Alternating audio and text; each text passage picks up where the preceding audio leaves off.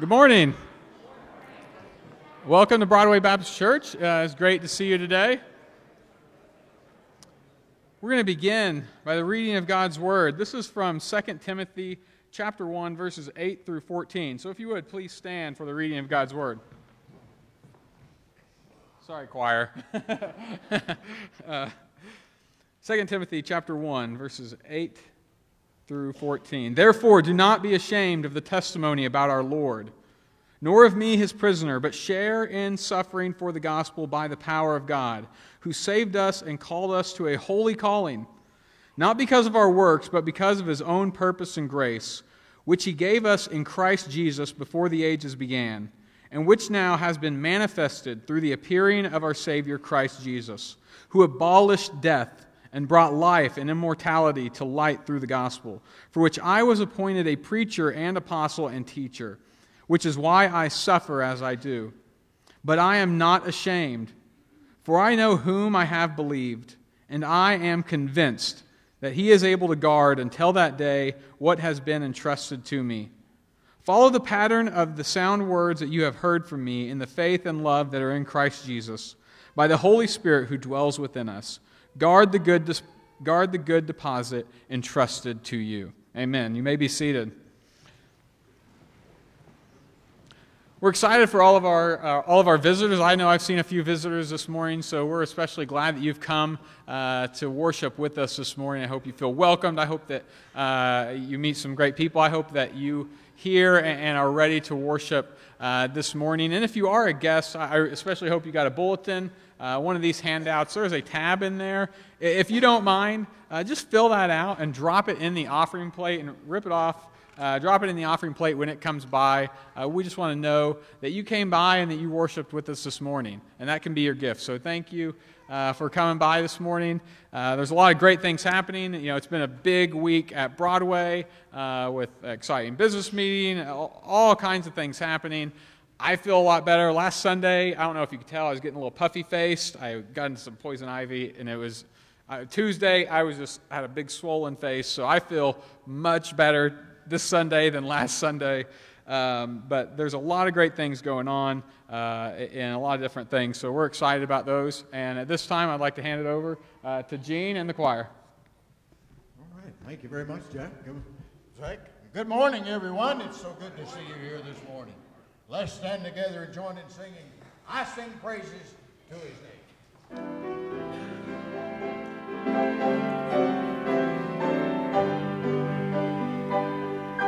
I sing praises to your name, O Lord, praises to your name, O Lord, for your name is great and greatly to be praised. I sing praises to your name, O Lord, praises to your name, O Lord.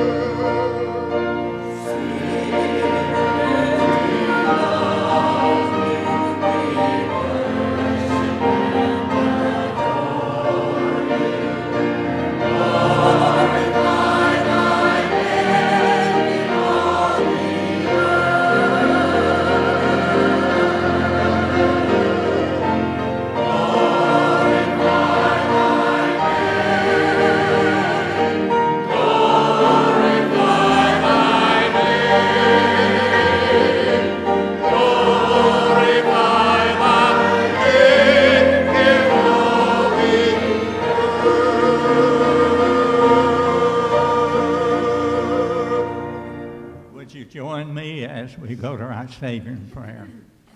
Holy Father, the desires of our heart have been expressed in these words this morning.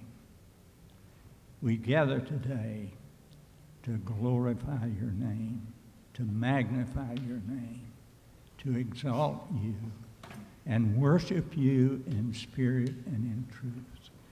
May the Holy Spirit guide our thoughts, our praise, unto you this day.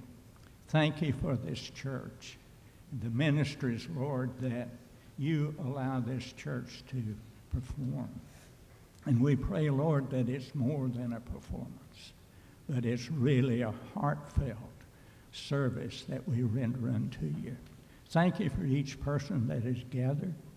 We know, our Father, there are those here today that are in the process of grief. There are those that on the mountaintop for the joyful things that is happening in their lives. There's those that are in between, God, with special needs. And we know, our Father, that you and you alone have the answer for all of our needs. We thank you for the step forward that our church made last Sunday. And I pray especially, Lord, that you would guide in the person that you would have to lead in that special ministry that's coming to be a part of Broadway. We pray, Father, that you'd be our pastor as he shares with us this morning. May your word and spirit speak unto us. If there be those that do not know you as Savior and Lord, Father, I pray that this would be the hour they would turn their hearts unto you. Breathe upon us, O Spirit of God. In Jesus' name, amen.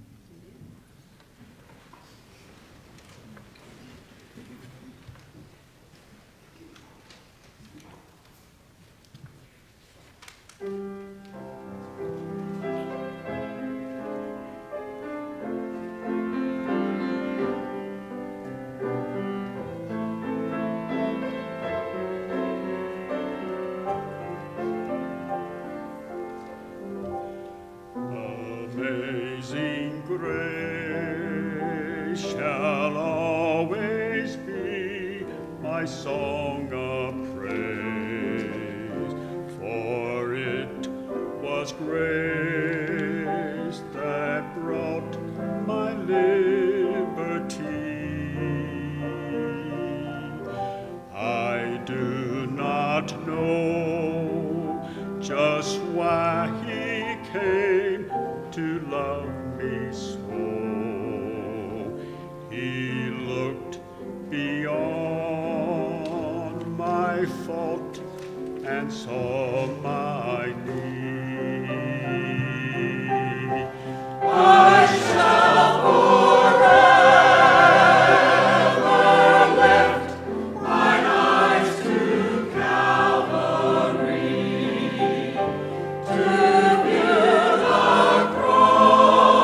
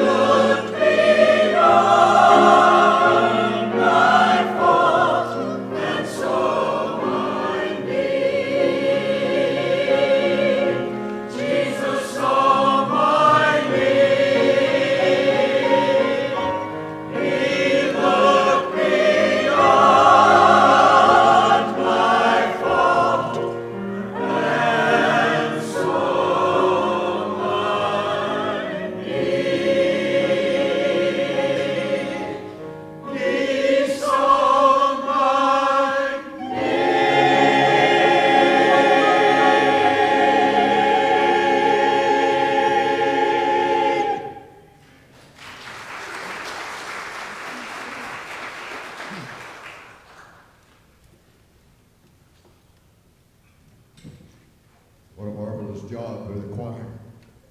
Aren't you glad Jesus looked beyond our faults and saw our dreams? There's a name I love to hear. Oh, how I love Jesus.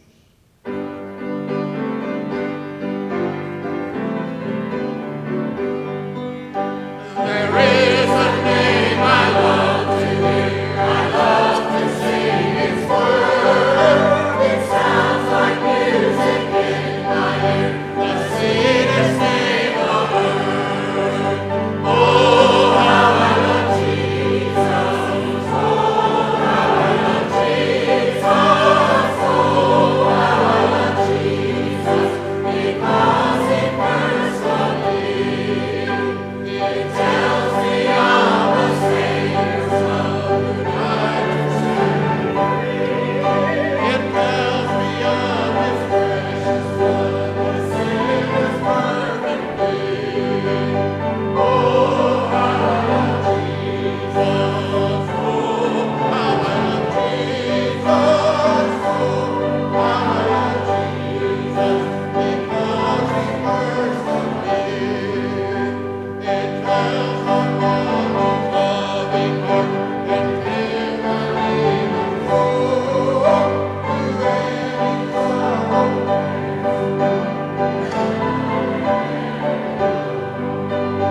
Oh, how I love Jesus. Oh, how I love Jesus. Oh, how I love Jesus.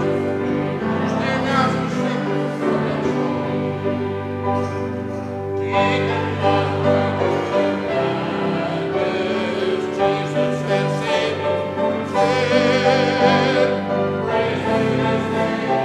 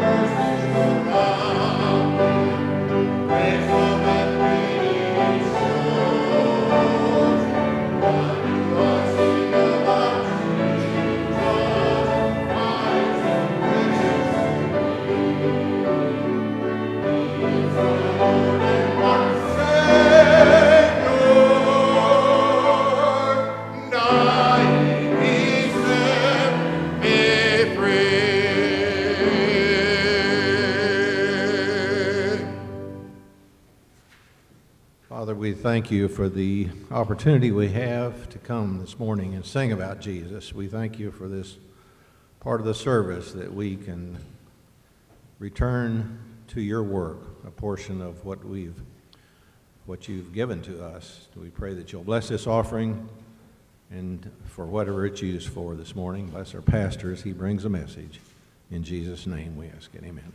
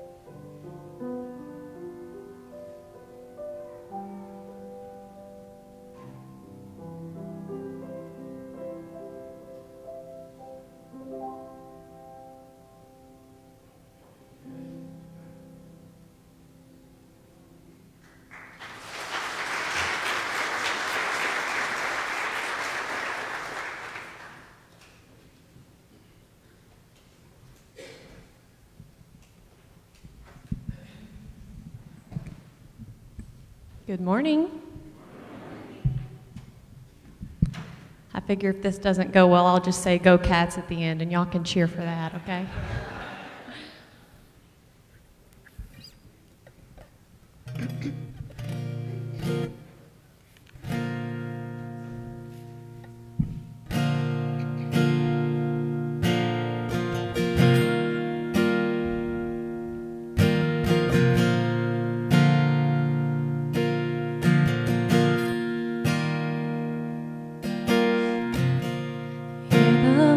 Of love that's calling.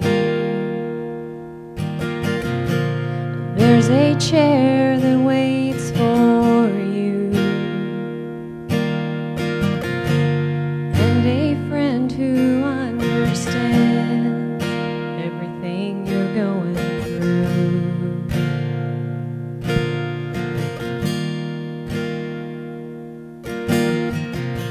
But you keep standing at a distance in the shadow of your shame. There's a light of hope that's shining. Won't you come and take your place and bring it all to the table? There's nothing he ain't seen before. All your sin, all your sorrow and your sadness, there's a Savior and he calls. Bring it all to the table. He can see the weight you carry, fears that hold your heart. But through the cross you've been forgiven. You're accepted as you are. And bring it all to the table.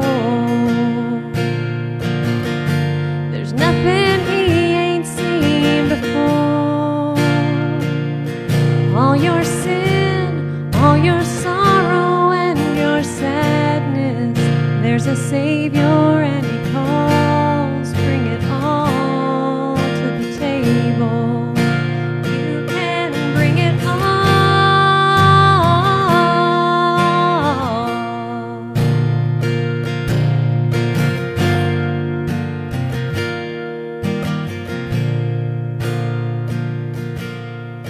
Come on in, take your place.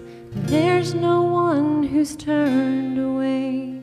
All you sinners, all you saints, come right in and find your grace.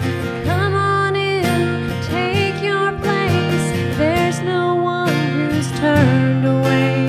All you sinners, all you saints, come right in and find your grace. And bring it all to the table. There's nothing he ain't seen before. All your sin, all your sorrow and your sadness, there's a Savior and he calls. Bring it all to the table. And he calls. Bring it all to the table.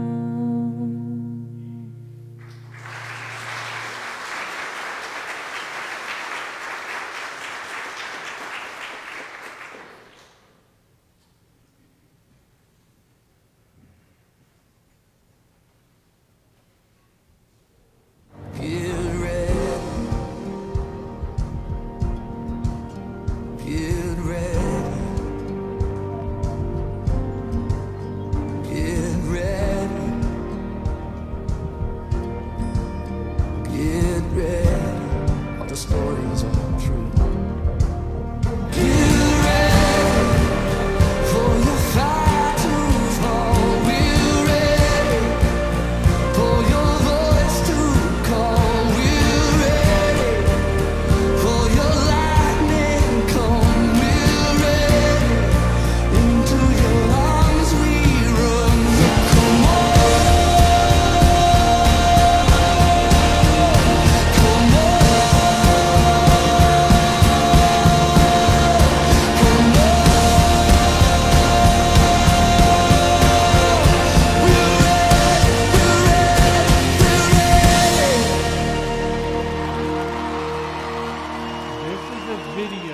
something called See You at the Pole. What See You at the Pole is, it's always the fourth Wednesday of September. And if you have children or if you have grandchildren and they're in either middle or high school, they need to get to their school early this coming Wednesday, and you meet at your flagpole. And it's a global movement of prayer for teenagers across the world, and you meet and you pray for your school and your friends, you pray for folks who get saved. It's a great thing, great witness, and it's completely student-led. The students lead in the prayer. So that's this Wednesday. So teenagers, I want you to come to your school. I go to Jesse Clark. I'll be there with donuts on Wednesday morning, and Zach goes to Dunbar, so he'll be there early on Wednesday morning, and we'll be at our schools there promoting that. When I come up on stage, I always look out, and the first thing I look for is our children, make sure they're here, because they don't sit with us on the front row. And back in the good old days, they used to sit right here in like the third pew. I've noticed they've moved, now they've been promoted all the way to the back pew. They keep getting farther and farther back. I'm thinking they've become contaminated. Now we're on the back pew at church, the premium seats here at any Baptist church in America is the back pew. Today is someone's special 63rd wedding anniversary. John and Rhoda Smith. Is that right? 63 years? Is that right? Why don't y'all raise your hands? So thank you so much. They're right over here. So how encouraging, exciting. 63 years from that. If you have your Bible, I certainly hope you do, you need to open it to the book of 2 Corinthians.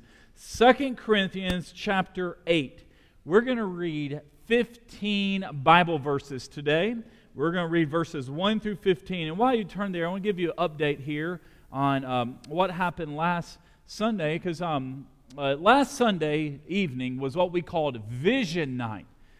And Vision Night was ended up being about an hour and a half presentation, and we shared about a direction. The churches always need a vision and a direction of where they're going. Well, and we proposed a plan, and we voted on it, and it passed. It went 155 to 18, and we had great participation. A lot of folks stood up and shared, even teenagers stood up and shared. And so that's 89.6%, so that's an outstanding vote for that. But what it is we voted in creating a new position here at our church. And the new position is called Contemporary Worship / College Minister. So we live in a college town, and we need to be ministering to students who live here in Lexington, college students who live here. So that was a great need here, as well as an area. We looked at the demographics of our church, and we need to be reaching everyone, but a missing hole, I guess, in our church would be kind of in the 20s, 30s, 40s, 50s age group, and that was basically almost 64% of our church is age 60 and up. And we looked at that, and we recognized we want to be a church for all ages, a multi-generational church, so that anyone who comes here feels like, hey, there's strong ministries across the board for everybody. So that's what we presented and shared about. So we also voted for this to create a second worship service on Sunday mornings. And it'll be a contemporary worship service. Now, it doesn't start next week, so don't show up thinking, where's the new worship service? So what we're going to do is our personnel committee is going to begin working on looking for a contemporary worship / college minister. And then we bring this person on board and vote for them, vote them in. Then they're going to start building a praise team and a worship band. And then after that, probably sometime in 2019, probably if I would guess, probably around Easter or so, we'll launch our new Sunday morning format, which will be at 9 o'clock, we'll have our celebration service. Our celebration service is with the choir and orchestra. It's this worship service right here, what you're used to.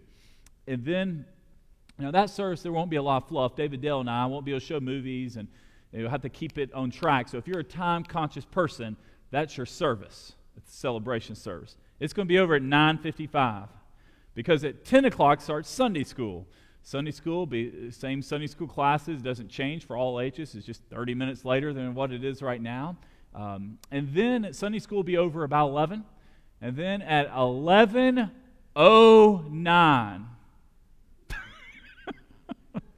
11:09 will be our new contemporary worship service. And this new guy, who we do not have anybody in our back pocket, we don't know who he is, he'll be leading the worship for that. I'll be preaching the same sermon at both services. So, and that's when the band and the worship praise team will be playing. Now, that 11:09 service, there's nothing after that until evening worship. So it just keeps on going. So if you're a time-conscious person, that 9 o'clock service is for you, if you have somewhere to be. But if you said, hey, I need to stay at church till 12:30, then that 11:09 service is just for you. So that's what we voted on. So that's a direction and vision for Broadway, because we think this will position our church in reaching a wide variety of folks. And that's something our family ministry leadership team, we had a leadership group that's been working on that. So I'm excited for this. I want you to be praying about this person. We don't know who our new staff member is going to be, but I'm asking for you to be diligent in your prayer life, to be praying that God brings the right person, and that our praise team and our worship band, those are things soon. In a couple of months, we'll be having casting calls for those positions to say, hey, if you ever want to sing or play in the band, we're creating one. So, in fact, I was talking to David Dell before they left to go on a cruise, and something that we want to start doing, maybe not right now, but in the next couple of months, when this new guy, say the new guy shows up in January, something nice, especially somebody who doesn't know anyone. When you walk in church and you're saying, okay, step one, go build a band and a praise team, you're like, okay, just walk down the hall. Sherry, do you sing? Evelyn, do you sing? What we want to give the guys, we want to give them a list to say, hey, we've already been trying to get some names, and here's 25, 30 folks that said they can play instruments as well as sing in the praise team. So that way he has something to work with. So be thinking about that over these weeks and months ahead, if that's something, a gift or a passion that the Lord has certainly placed on your heart. So I want to give you an update. That's our vision night for our church, or that we presented last week, and that's our direction we're going in. So it's certainly encouraging and exciting. Now this morning, I'm preaching on money. That was a joke, because it really is true. After you vote to do something, now you got to fund it. But in all truthfulness here, I am preaching on money today, but I'm preaching on being a generous person. Because generosity needs to flow from us. And we're going to see here in this passage of these 15 verses that Paul is, what we're about to read, is Paul is writing a letter to the Corinthian church. And he's writing to this church. And this was a church that in many ways, they were in a wealthy community. They were in a church that had abundant. There was a lot of opportunities in Corinth. But one of their weaker areas was giving. They had made a pledge and a promise to give, and we're going to see this here, but they hadn't chosen to actually fulfill that. So the question we want to be answering throughout this message, this really hits home for us. Are you a blessing to other people? Do you bless other folks? Are you known as someone who gives? And listen, I'm not here just talking about money. When you're a giver, you just give away everything. You give away your back pew at church. You give away your season tickets to Kentucky football. You give away you pay for other folks' food. You just give. And that's what it means to be a generous person. Generosity flows through you. And this is important because Jesus, that's the type of person he was. He gave his life for us. He came living a giving lifestyle. When we look at the cross, we see a man who died for you. We see a man who gave himself to the Lord for you. And if Jesus can give, I can give. If Jesus can give, you can give. And the question for us is, do you bless other people? Am I someone who's known to be a blessing for others? So I want you to pull your Bibles out. Now, this is a lengthy scripture here. It's 15 verses, and it can be somewhat hard to follow, so I want you to try your best here as we go along. Verse 1, 2 Corinthians chapter 8. Now, remember, we're writing to the church in Corinth, a church that has some challenges here. We're writing to them, sharing that they made a pledge or a promise to give. Everybody makes a pledge and a promise to give, but now Paul's saying, hey, you've made this pledge and this promise. I want to tell you about these other churches they gave, you also need to give. Verse 1, we want you to know, brothers and sisters, about the grace of God that was given to the other churches of Macedonia. During a severe trial brought about by affliction, their abundant joy and their extreme poverty overflowed in a wealth of generosity on their part. I can testify that according to their ability, and even beyond their ability, of their own accord, they begged us earnestly for the privilege of sharing in the ministry of the saints, and not just as we had hoped. Instead, they gave themselves, look at this, first to the Lord, and then to us by God's will. So we urge Titus, he's the pastor there, that just as these other churches, that as he had begun to give, so he should also complete among you this act of grace. Now as you excel in everything, in faith and speech and knowledge and in all diligence, and in your love for us, excel also in the act of grace. I'm not saying this as a command. Rather, by means of the diligence of others, I'm testing the genuineness of your love. For you know the grace of our Lord Jesus Christ, though that by his poverty you might become rich. And in this matter I am giving advice, because it is profitable for you, who began last year not only to do something, but also want to do it. Now also finish the task, so that just as there was an eager desire, there also may be a completion according to what you have. For if the eagerness is there, the gift is acceptable according to what a person has, not according to what he does not have. It is not that there should be a relief for others and hardship for you, but it is in question of equality. At the present time, your surplus is available for their need, so that their abundance may in turn meet your need, in order that there may be equality. As it is written, now this is a quote here out of Exodus 16:18. The person who has much did not have too much, and the person who did not have little didn't have too little. Now what that is, that's a quote there about the manna that God was providing with Moses and the Israelites there in Egypt. He was providing them manna and bread so that they could eat. Now the purpose of this letter, and these 15 verses, and what Paul's writing to, is these folks had made a pledge in 2 Corinthians 9:2. They had already made a previous pledge, a commitment that they are going to give to support the work and the mission of the gospel and the good news. But Paul's saying, hey, you've made this promise that you're going to give. God has blessed you immensely. God has been a blessing in your life. You have folks there at the church in Corinth. You need to be giving your resources to others. Now, it's interesting. In verse 1, he starts out talking about these churches here in Macedonia. These churches in Macedonia, he's comparing, he says, hey, these other churches over here in Macedonia, which are the churches of Philippi, Thessalonica, and Berea, that's found in Acts 16:17, they are that's a poor region, and they have given above and beyond. Now listen, if they can give, if they are generous, if they are a blessing to other people, then you do. If a church and folks with limited financial resources, if they can bless other folks, surely you, church in Corinth, you can be that blessing to other folks. And that's what the purpose of this letter here. This is a church in Macedonia that was in poverty, yet they can give. If the poor folks can give, church, you can give. That's what Paul is saying. In many ways, 2 Corinthians 8:9, what we just read, look at this verse again. It sums up the gospel. For you know the grace of our Lord Jesus Christ, though he was rich. Jesus Christ was rich. He stepped out of heaven with God. For your sake he became poor. When Jesus came to earth and he lived in Nazareth, he didn't live in a wealthy town. He was a poor carpenter with poor parents. They didn't have a lot.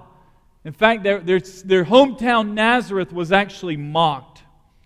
For your sake he became poor, so that by his poverty you might become rich. And that poverty we see there is Jesus was a poor man who came and died. So ultimately we could have wealth.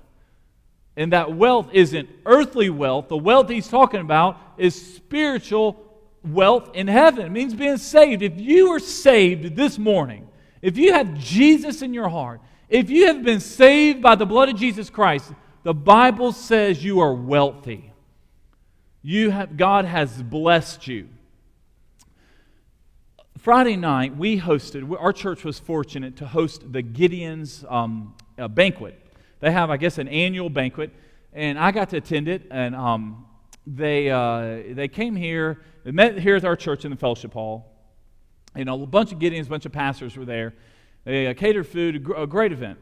And they had the speaker come, and he was way up in the Gideons, and he came from Paducah. And he was sharing about, the work of Gideons. Did y'all know last month that Gideons went to the University of Kentucky and gave out 7,777 Bibles on UK's campus? College students everywhere. I mean, they were giving out God's Word. And it was story after story of God's Word, of how it goes out and folks get saved. Well, the gentleman came from Paducah, and he made a PowerPoint presentation. It was so good. Two of the slides were so good from the PowerPoint presentation. I wanted to steal it from him. I went up to him and said afterwards, "Sir, can I have that? I want to show that on Sunday morning." Do we have the first slide? I want you to look at this slide. Now, what happened? This guy who spoke, he went on a mission trip to Thailand. Thailand is in Southeast Asia. It is a Buddhist country. The folks there do not know Jesus. They're spiritually lost. And he was telling us about going to Thailand and distributing Bibles in their heart language so they can read them there among the Thai folks so they can get saved. And while he was there, they went to go visit this place. Now, I don't know if you can see it. This is a Buddhist temple. It's a Buddhist temple, and it's called the White Temple. And the White Temple here, it was incredibly nice. And you walk, the architecture, you just walk around, you look at it, and there's a sense of sadness because the folks at the White Temple are not worshiping Jesus. They're not worshiping God. It's a Buddhist temple. And then he's just walking around looking at all the different sculptures and all the designs. Look at the next slide. This is the last slide here I got from him. I don't know if you can see that. These are pictures of hands. They're just arms and hands coming up. He was looking at that. He's walking around. This is a Gideon. He's looking around and goes, "This is odd. Why are there pictures of hands?" And he shared last night. He said, "Guys, these are hands from hell." It's symbolic of a lost country, people who are not saved. Literally, they're crying out. Well, I was intrigued by that, so I got him to email me that, and I went and, Google, you can find anything. So I went and Googled this White Temple and looked up this place. I even looked up this picture and this sculpture here.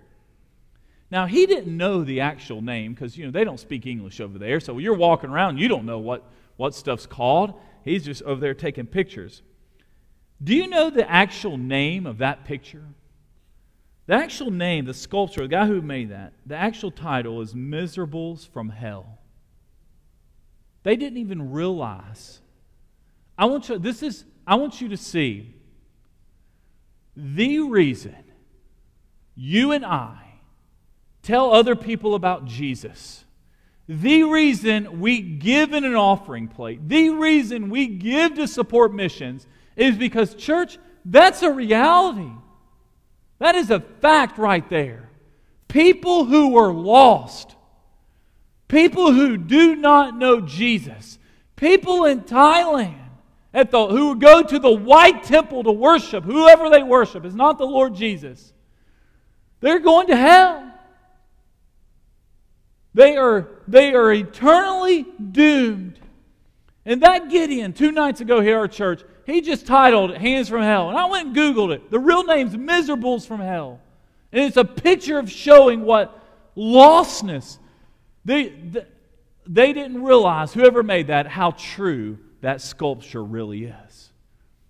I want y'all to see, when you get serious about the gospel, when you get committed to Jesus, stuff like that, when you go and you hear about folks that have never heard the name of Jesus, or they're people of other religions and they don't know the Lord, we should be burdened and broken, just like the theme of See You at the Pole is broken. We should be broken over the lostness of Lexington, broken over our middle and high schools and our colleges. We should be broken that there's huge generations that are not in church. They aren't. It rained. 5 drops of rain keeps out 200 people. It'll do it. Any opportunity not to be in God's house. Satan will make sure on Sunday morning it's pouring down rain. Any opportunity to keep people away from the teaching and the preaching of the good news, the devil will do it. And we have to be committed that this is a real picture of our world. And there's folks all around us that they're living like this. Look at this. Why do we give? Why do we give? When you give, you should give to organizations and to churches that their whole purpose is preaching and advancing the good news. Otherwise, it's just social work. We're not here to do social work. We're here to see folks saved. We have a passion to see folks come to the Lord. Look at verse 8. 2 Corinthians chapter 8. Look what he says there. I'm not saying this as a command. Rather, by means of the diligence of others, I am testing the genuineness of your love. See what it is it's easy as Christians to go around saying, I love the Lord, Jesus first in my life, go God, I love the Bible. But the real decisions, you want to know where someone stands in life and what their real interests are, you look at their checkbook. Well, now a lot of folks don't use checkbooks. You log into their online bank account. Where people spend their money is where their treasure is. That's truth. You want to know what a person's made. You want to, like a personnel committee is going to go and interview this new guy, or new contemporary worship college minister. This would be the ultimate job interview. He comes in and they put a laptop computer in front of him and says, log in your PNC bank account and let's see what this guy's really made of. Because you just log in someone's bank account. That's that person. That's where they spend their money.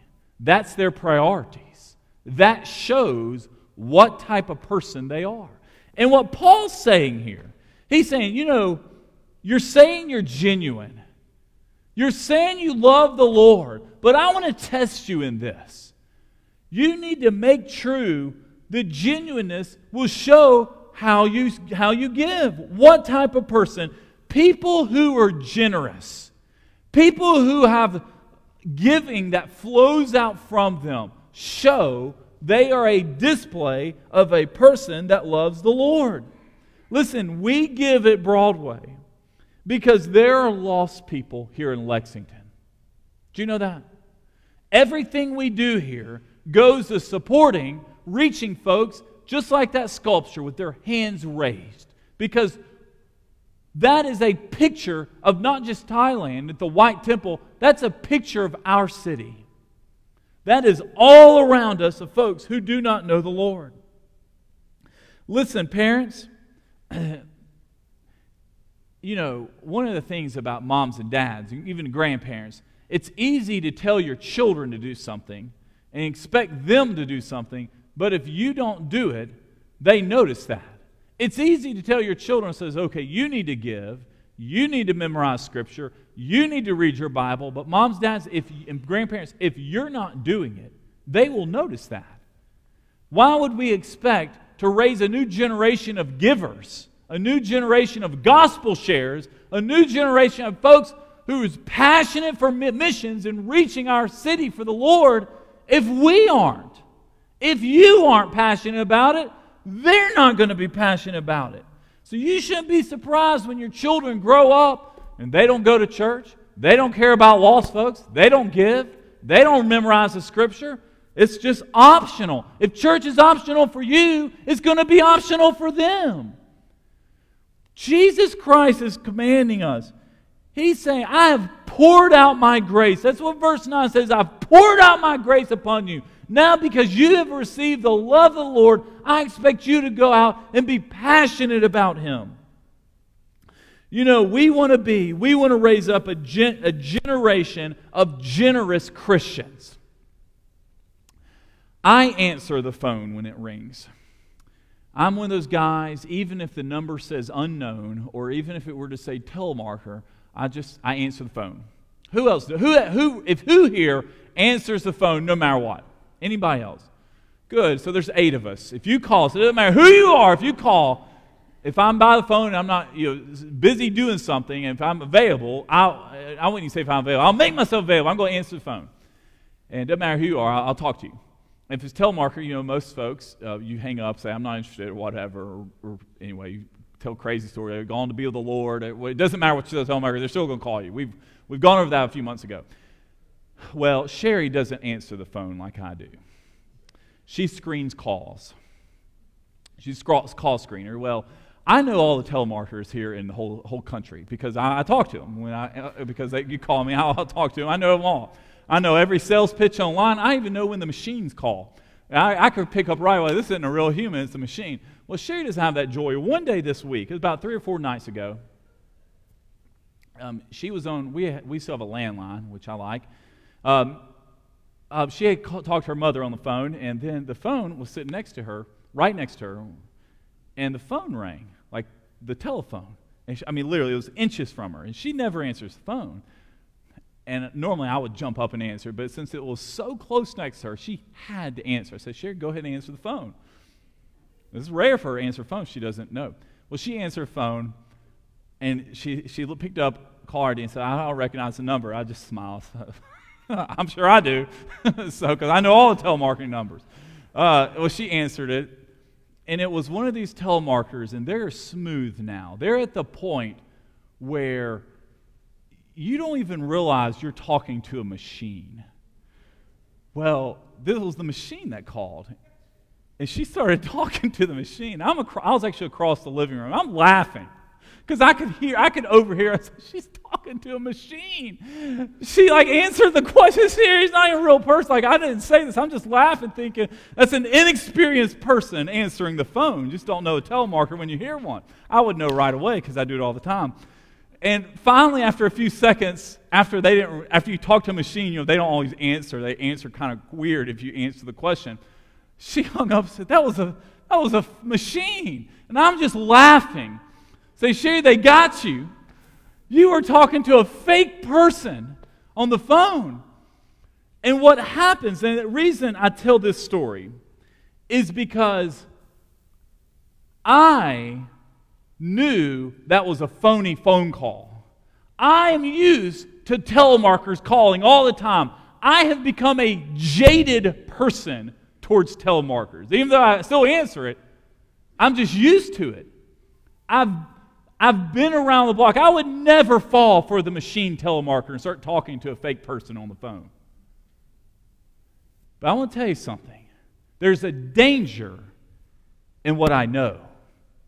Just because, and just like I'm jaded towards telemarketers, and I'm jaded and I'm a pro at answering any phone call that ever comes, that can creep into your spiritual life too. When you're at church and you hear someone teaching and preaching on generosity and living a lifestyle of giving and being passionate about presenting the gospel to lost people, you can become jaded to this. You can think, oh, look, we just voted last Sunday to go out and hire someone, and now we got to go get the money. So here comes the money message. Here comes a message on sermon on generosity and giving. And you get jaded towards it. When you're asked to give to the Lord, when you're asked to do something dynamic for Jesus, if you have been there and done that, your heart becomes calloused. You think, oh, great, here we go again. We all know what the word vision means. It means money. That's what every vision entails. And what happens is, instead of getting behind of what Jesus is going to do, instead of getting passionate about what the Lord wants Broadway and for you to be a part of your life and ministry, it's almost like me answering a phone call with the telemarketers. It's a joke. I play games. I can predict who it's going to be. I can see if it's a real machine and see how short this goes. My goal is to almost guess who's going to call. That creeps into your spiritual life, Broadway Baptist Church. You can become callous to the gospel and you don't even realize it.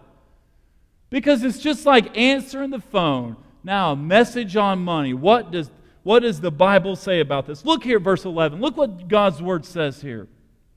Verse 11 says, "Now also finish the task, so that just as there was an eager desire, there may also be a completion according to what you have." Some of you have not finished the task. And I'm not just talking about giving money. Some of you have made commitments to the Lord.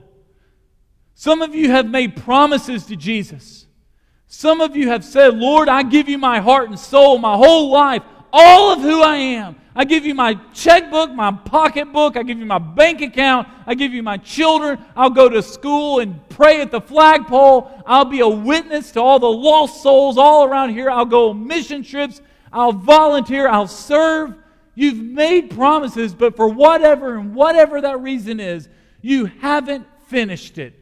You've been derailed. You've stopped.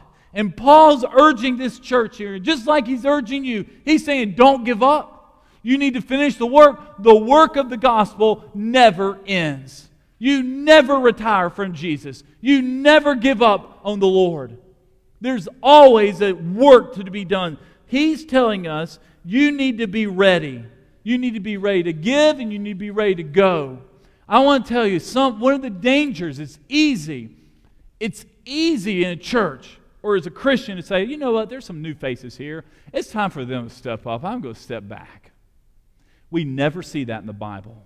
Never are we commanded or told to step back. Never are we're told to get a break. Jesus is telling us, hey, you need to be passionate about the gospel. I have a Bible verse up here on the screen I want to show. This is a short parable that Jesus described. And we don't need to turn that. Put it up on the screen. It's just one verse. This is really fundamentally, if you want to be a generous person, if you want to be a giver, this is what you have to do. Matthew 13:44. Jesus says, "The kingdom of heaven is like a treasure." A treasure. When you get saved, you have received a treasure. Even if you are dirt poor here on earth, you have the greatest treasure ever. It's like a man it's like a treasure buried in a field. This man comes and he finds the treasure in the field. So what he does is, say it was buried right here, he picks it up and he goes 25 feet and he reburies it over here in the field, a new spot.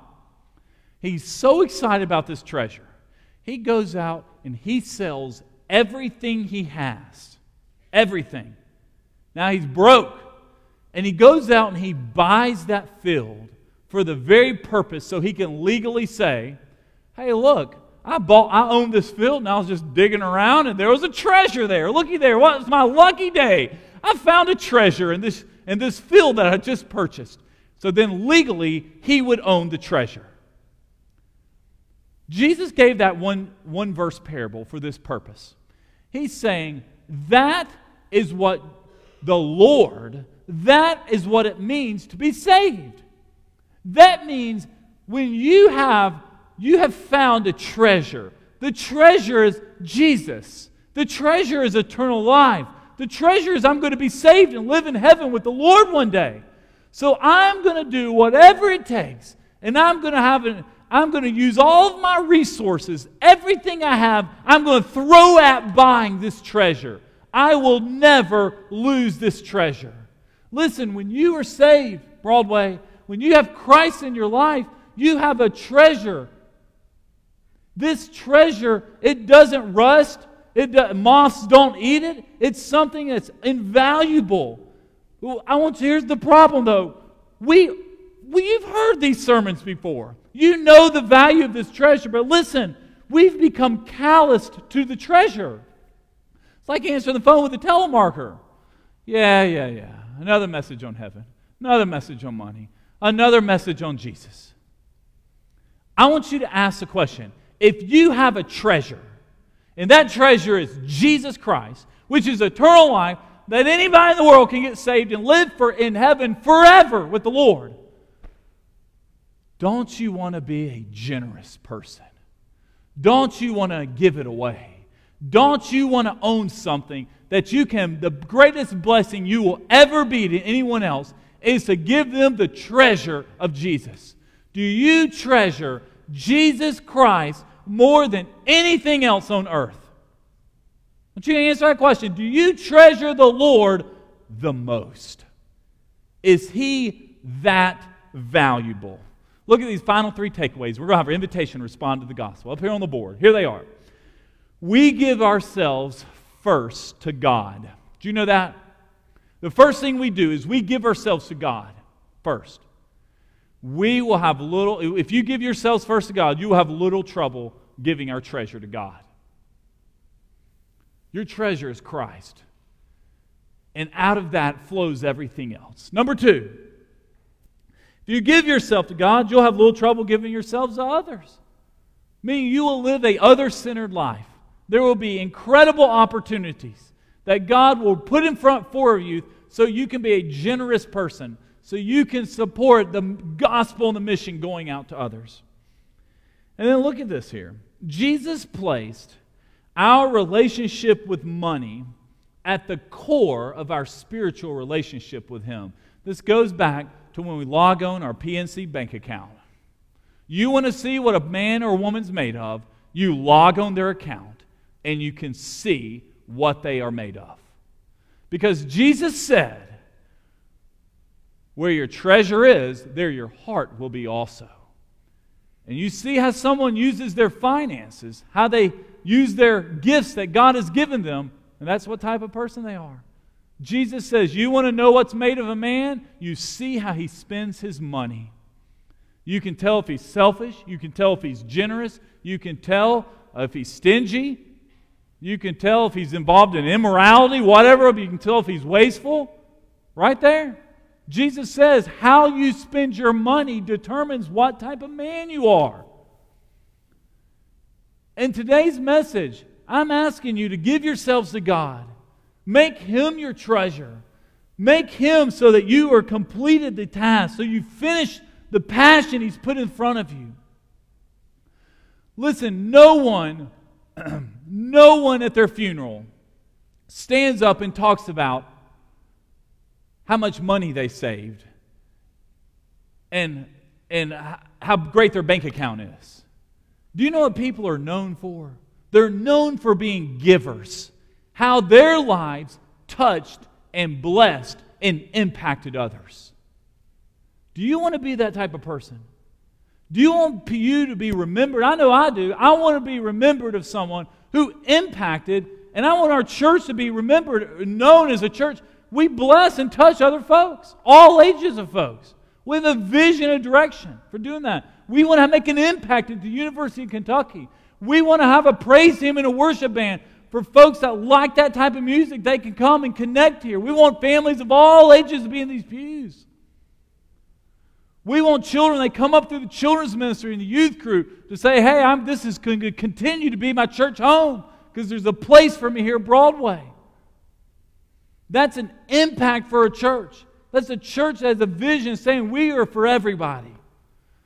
And the only way to do it is say, hey, God, I'm giving my life to you. And because that you are my treasure, generosity is going to flow from me. Let's bow our heads and pray. I'm going to pray for God to make us a generous church. God, I pray that we are a generous people.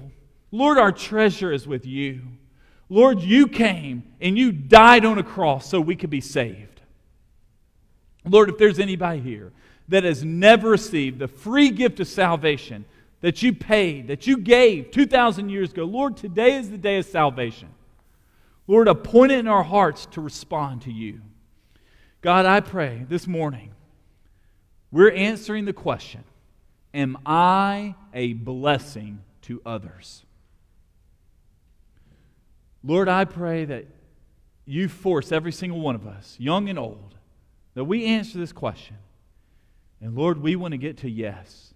Lord, I want Sherry and I, we want our life to be a blessing to other people. We want to have an impact on the kingdom. We want to see souls saved.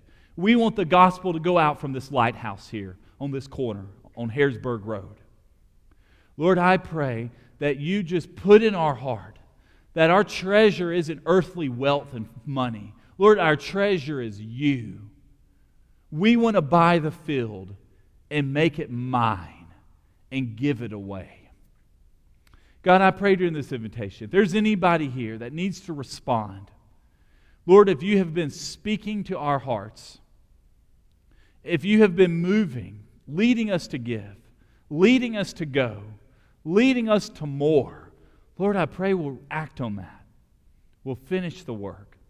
God, if there's any other decisions here, if someone needs to make this our church home, someone needs to get baptized or following you in your faith, Lord, I pray we are bold in our belief. Lord, we give you this invitation, what you're doing this morning. In Jesus' name we pray. Amen. Gene King's going to lead us in our song. We close every single worship service with a hymn of invitation. This is your time, your opportunity to respond. I always wait down front for you to respond. So let's stand together. And Gene's going to sing, Have You Been to Calvary? While I wait down front for you. Have you been to the cross where the Lord Jesus suffered? Have you been to Calvary? Have you been to the place of redemption for sinners? Have you been to Calvary?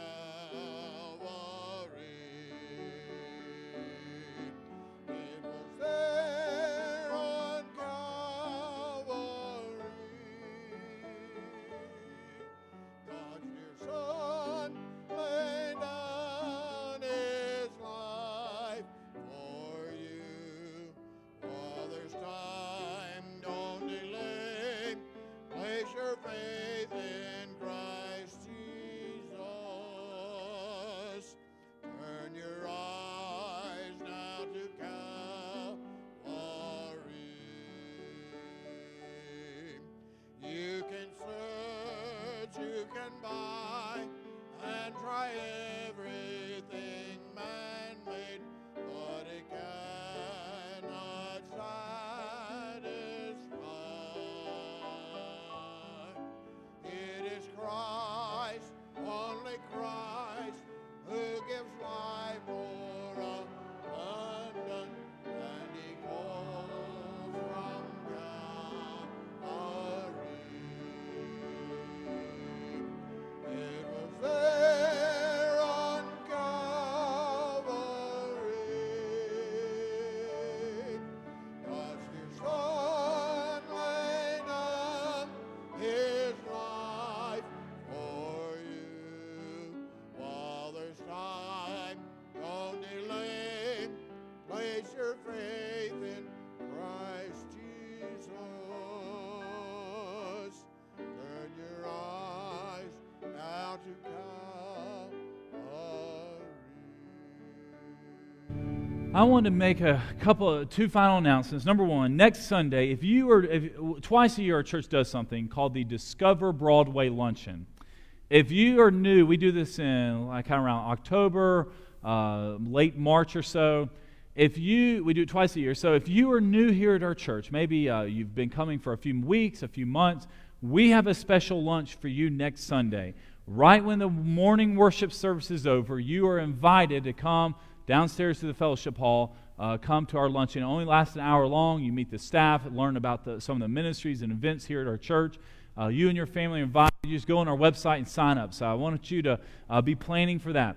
Also, we have a special luncheon, or actually a special dinner. We're catering food on Thursday, October 4th. If you've ever lost your spouse, we have what we're calling a widow's luncheon, and it's for folks who've gone through that before. It's going to be on Thursday, October 4th at 6 p.m. We're catering Texas Roadhouse across the street.